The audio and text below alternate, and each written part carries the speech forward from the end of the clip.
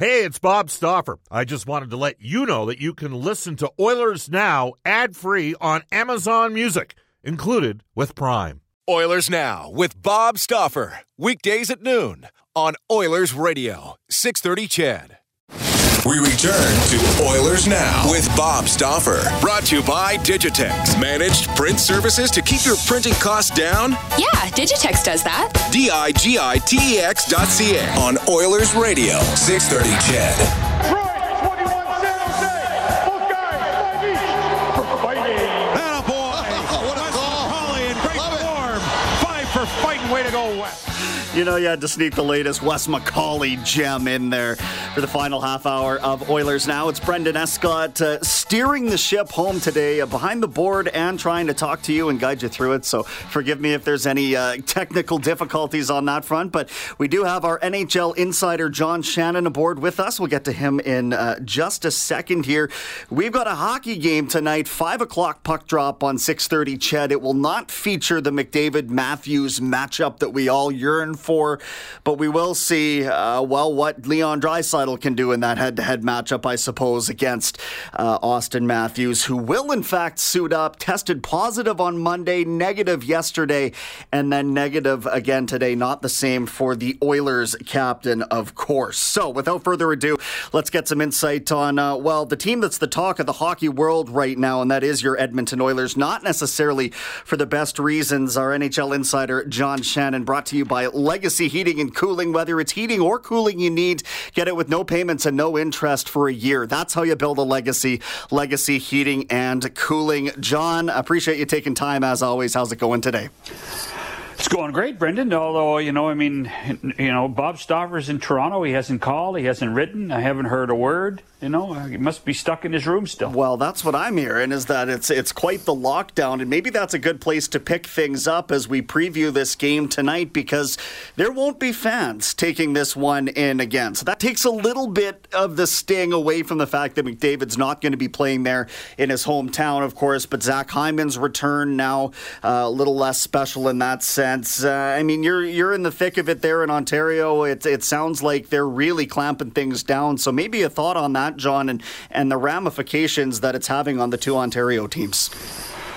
Well, I think that, when Ottawa and Toronto both were told by the provincial government they could have no more than 1,000 people in their arena, was in many ways the straw that broke the camel's back for the NHL, and we started to see these postponements from early January moving on, and really the only factor in the Oilers playing in Toronto tonight, as Ottawa played in Toronto on Saturday, is that there's a national TV contract that has to be respected, and enough revenue from the national TV deal that allows this game to be played. Otherwise, I suspect it would have been moved, just as the Carolina game that was supposed to be here in Toronto on Monday night has been moved to a later date. The provincial government here is in a lockdown for 2 weeks. Hopefully that they can flatten the Omicron curve a little bit, and we'll see what happens. But I suspect that there's a good chance that come the 1st of February, when games start to get rescheduled, that the Maple Leafs will be playing in front of this same crowd that we're going to see tonight, which is 0. And that's obviously, from a team perspective, the least ideal situation. But how much control do they really have relative to the circumstances they're put in? And maybe, in that same breath, is this where we start to pursue opportunities, keeping all teams south of the border to avoid such a restriction and the lost revenue, I suppose, that would go hand in hand with that? Yeah, I don't think we're there yet. I think what the league is doing is trying to evaluate between now and the All-Star / old Olympic break to figure out what to happen. There are 92 games, I believe the number is, that have to be rescheduled. Some teams don't have very many to reschedule. The Canadian teams obviously have more. And I think that they're just going to play it by ear. There is a real belief that we will get through this surge quickly, and at least that's what the hope is, and that we can get back to some level of normalcy in time for that 18-day break where most of those 90 games are supposed to be placed. Chatting with our NHL insider, John Shannon, and what I'm hearing is some teams, John, now with the situation ahead of them with the games that have already been postponed. For example, let's look at the Islanders, who for the rest of the way may be playing something to the effect of like 54 games in 107 days. So that's, back-to-backs every single week. It starts to really compress that schedule. So, I guess I'm wondering whether we get to a point here as things start to reemerge from what they've called this, this outbreak. Are they going to get to a stage where they lose the ability to postpone and just have to kind of trudge through it regardless of what the numbers look like? I think it changes every day, Brendan. I think that, they look at numbers every day. They talk to the health authorities every day to say what's next, where do you see areas of concern. Obviously, the provincial governments in Alberta and British Columbia have a different feeling and a different philosophy of what's going on compared to what's going on in Ontario and Quebec. So that might change some of the thinking, is that you play the games in Western Canada where at least you can put half the crowds into the arenas, whereas the three, and Manitoba is actually in the same boat as Ontario as well, because Winnipeg's allowed to put 250 people in their arena at this point. So I think we're just going to have to wait and see. The compressed schedule is an interesting thing in that, yes, you're right, but let's not overanalyze that, because we were going to start seeing a compressed schedule anyway because of the Olympic break. There was going to be a lot more games played in a shorter period of time. So I don't think the compressed schedule was as big an issue, because it's always an issue when they take time to go to the Olympics, as they have in previous seasons. Well, the Oilers are without one more critical member of their team, and Tyson Barrie and Derek Ryan joining Connor McDavid in COVID protocol won't play tonight. And this comes as really the Oilers have been a hot button topic across the NHL, south of the border. What's going wrong with this team? The sky seems to be falling in. If you ask the internal members of the franchise, you got a bit of a different story, but with this sort of public exchange of words, with the coach calling out the goaltender and the goaltender responding, as frankly he should, I think, in a situation like that. But the team is 2-8-2 in the last stretch of games here, John, and I'm wondering, your temperature gauge on the severity of the situation right now, and maybe a lot of that is tied in to do with just the health of the team.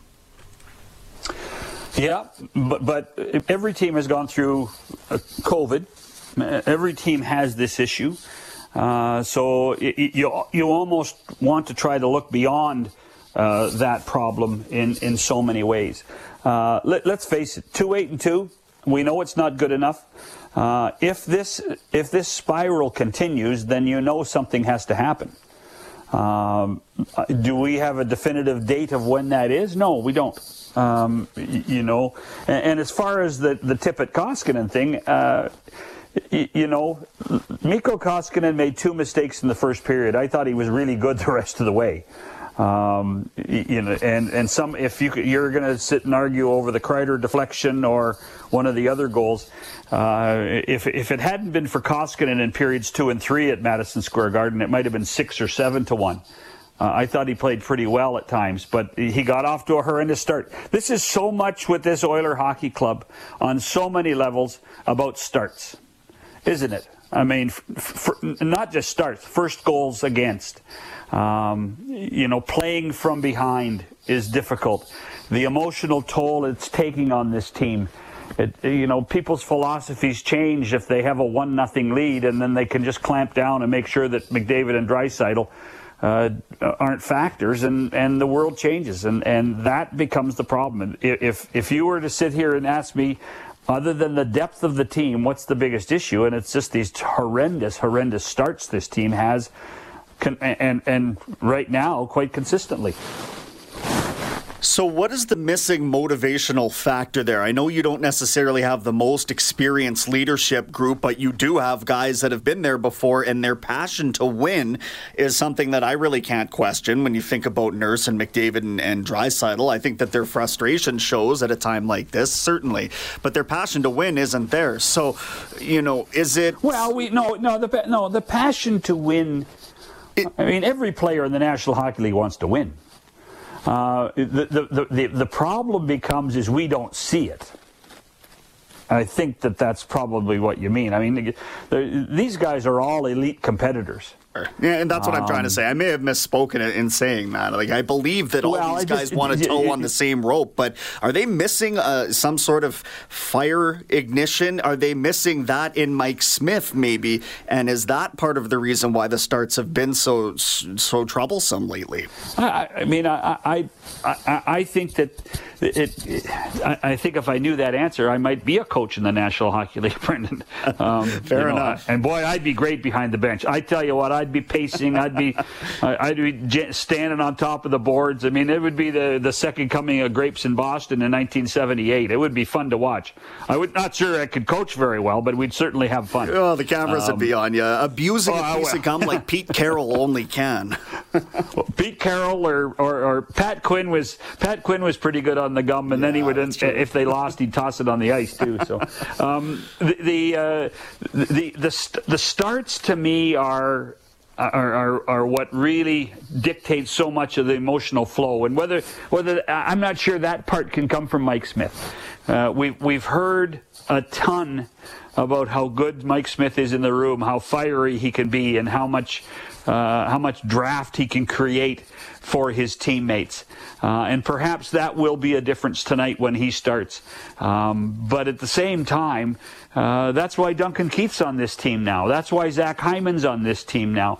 I think that the return of Zach Kassian, if Kassian has watched from afar to say, holy smokes, I can help these guys, perhaps there's something there too. But the players, as you know, the players are saying everything right. They're saying, it's all on us. We need to be better. But the world of gripping your stick too hard and getting through that and fighting through it has become a challenge. Overthinking has become a challenge. And that's something that I think most teams go through. It's not something that's an analytics number. It's the emotional side of this game that creates all of these issues. And it's difficult to do in a COVID world when you get your first PCR test in the morning and then you hope and pray that you're not getting tapped on the shoulder saying you have to stay in your hotel room for 5 more days. Yeah, that's from a player's standpoint, the eggshells walking on that and the frustration, I can't even imagine. And then as a coach, you've got to try and game plan around it. And I'm sure they're doing a great job of blocking out all the noise. But I'll tell you what, John, I am just floored at the amount of attention that's being directed at the Oilers team right now. Maybe it speaks to how successful a start to the season they had, but obviously a stark contrast in the last 12 games. So, in terms of, go ahead. Well, I think it speaks to the personalities of the people of this franchise. I mean, this is an iconic franchise. And when Connor McDavid and Leon Draisaitl and that power play have you at 16-5, in many ways you are the talk of the National Hockey League. And the feel-good stories don't last very long in sports. And don't last very long in hockey, Brendan. Mm-hmm. People like watching car crashes. People outside of the market, that means, like watching car crashes. So for the world to see the Oilers struggle and the power play not be what it was, and blowing leads late in order to lose a point. That's the water cooler conversation in the hockey world all the time, and so people revel in watching teams get frustrated. And listen, it's not a game for a lot of people. It's a passion and it's a career. And the discussions about people losing jobs can be very personal inside an organization and becomes fodder of television and radio talk shows. Yeah, and that exacerbates everything. That exacerbates everything every day. It's not fair. It's not right. It's impersonal. It's harsh, but it's a reality of living in the bubble of a Canadian hockey market.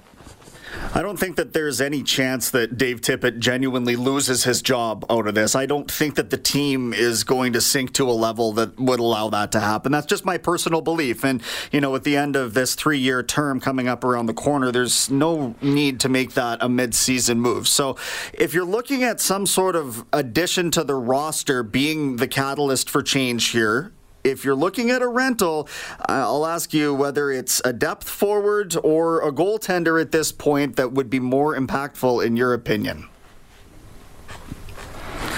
Because limited assets seem to be in play here for the Oilers in terms of what you'd give up. I don't know that you're going to get everything on the list right now.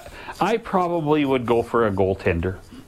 If I could find a goaltender that I believed in that could be a difference maker. But again, this is the great thing about if you sit and talk with general managers. Could you go get an elite goaltender? Maybe. But what's your cap space like? Ooh, that's a problem. What would you have to give up? First round pick, second round pick? Ooh, not sure I want to do that for the long term. So it's easy to sit and say, well, we need a goalie and we need a defenseman or we need a third line center. From that perspective. But what are you giving up, and what do you have to change in order to the domino effect of your roster or your organization in order to make it work? So it's not as simple as just doing that. Well, let's go get so-and-so. Marc-Andre Fleury's available. Let's go get him. Oh, that doesn't really make much sense at this point if you have to give up a lot. And so that becomes again fodder for conversation, and it's one of the things that I'm sure that does keep Kenny Holland and every general manager in the National Hockey League awake at nights, trying to figure out what happens next. And it keeps people tuning in. By the way, all of your appearances. We haven't mentioned today. We talk about no McDavid, no Ryan, no Barry, no Ryan Nugent-Hopkins. That's a huge blow. And now that he's on the injured reserve, that's a huge blow to this organization. When he has become so much of a Swiss Army knife for the Oilers, doing a little bit of everything, and what was a factor when the power play was at its best. Very good point, and actually another player that was getting tossed out on some other stations as trade fodder, if you will, from the Oilers' perspective. He's too valuable in too many aspects to their game. Hopefully that's not well, and I don't think you're trading a guy. I don't think you're trading a guy you just signed to an 8-year deal. I really don't. Silly comment, but again, John, he touches too many areas of the game. We'll see how they fare without him tonight. Always appreciate chatting with you. Okay, Brendan, have a great day. Likewise. That's John Shannon, our NHL insider, joining us from Ontario. The Oilers and the Maple Leafs later on tonight, an afternoon one.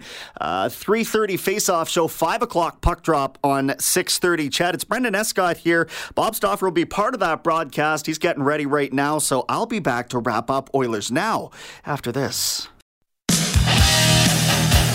Subscribe to the Oilers Now podcast. Available on Apple Podcasts, Google Podcasts, or wherever you find your podcasts. Oilers Now with Bob Stauffer on 630 CHED. When you're in a situation, you take the positives of the game. Like there were some real good stretches in that game. You look at our possession time doubled them in their zone, right? So you got to find places that you're doing things well and try to accentuate those. You still got to take some mistakes out of your game, but with our group right now, we're trying to push the positives. We're doing some things right. We got to stay with it to try to get a better result. You're not going to hammer the negatives, that's for darn sure. There's been far too many of those lately as the record has slipped, but they're still well within the race. You and I both know that. The thing is, you can't let it slide any further than it has. I don't think that's going to result in Dave Tippett losing his job. That is way too rash a move.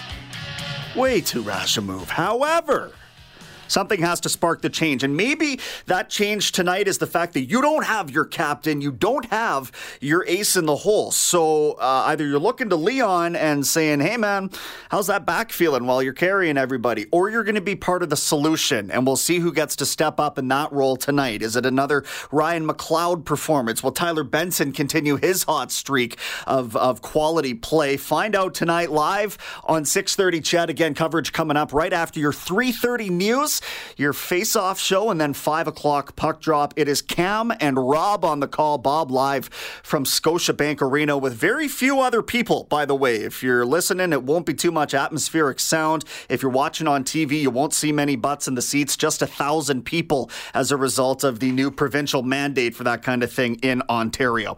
Okay, this day in Oilers history brought to you by New West Travel. If you're looking for a great Oilers road trip, you can fly nonstop to Nashville with Flair Airlines. Watch the Oilers play in April for only $1,750. Call New West Travel or go online at newwesttravel.com. We'll go back to 1998. The Oilers trading Jason Arnott and Brian Muir to the Devils for Bill Guerin and Valerie Zelepukin. Guerin would help lead the Oilers to the conference semifinals against Dallas that year. They lost the series 8-1. Guerin now the general manager of the Minnesota Wild. This day in Oilers history brought to you by New West Travel. Again, they've got that great road trip down to Nashville in April with Flair Airlines. You'll watch the Oilers and the Predators play for only $1,750. You can call New West Travel or go online at newwesttravel.com. So a bit of an abbreviated afternoon stretch here as you imagine the sports taking over at 3:30 again. So we've got a global news weather traffic update with Eileen Bell, followed by Rob Breckenridge from 2 to 3, and then a half hour worth of 6:30 CHED afternoons with Jaylen Nye. Tomorrow, you'll hear from Sportsnet color analyst Louis DeBrusque for our friends at GCL Diesel, Kevin Weeks from the NHL Network and ESPN for Canadian Power Pack, Alberta's leader in electrical construction and service, electrical prefabrication, and solar. Probably have something else brewing for you. Bob will be back. I will be there as well. Enjoy the coverage tonight. Again, face-off show at 3:30. Puck drop at 5. The Oilers and Maple Leafs. So long, everybody. Oilers Now with Bob Stauffer. Weekdays at noon on Oilers Radio, 630 CHED.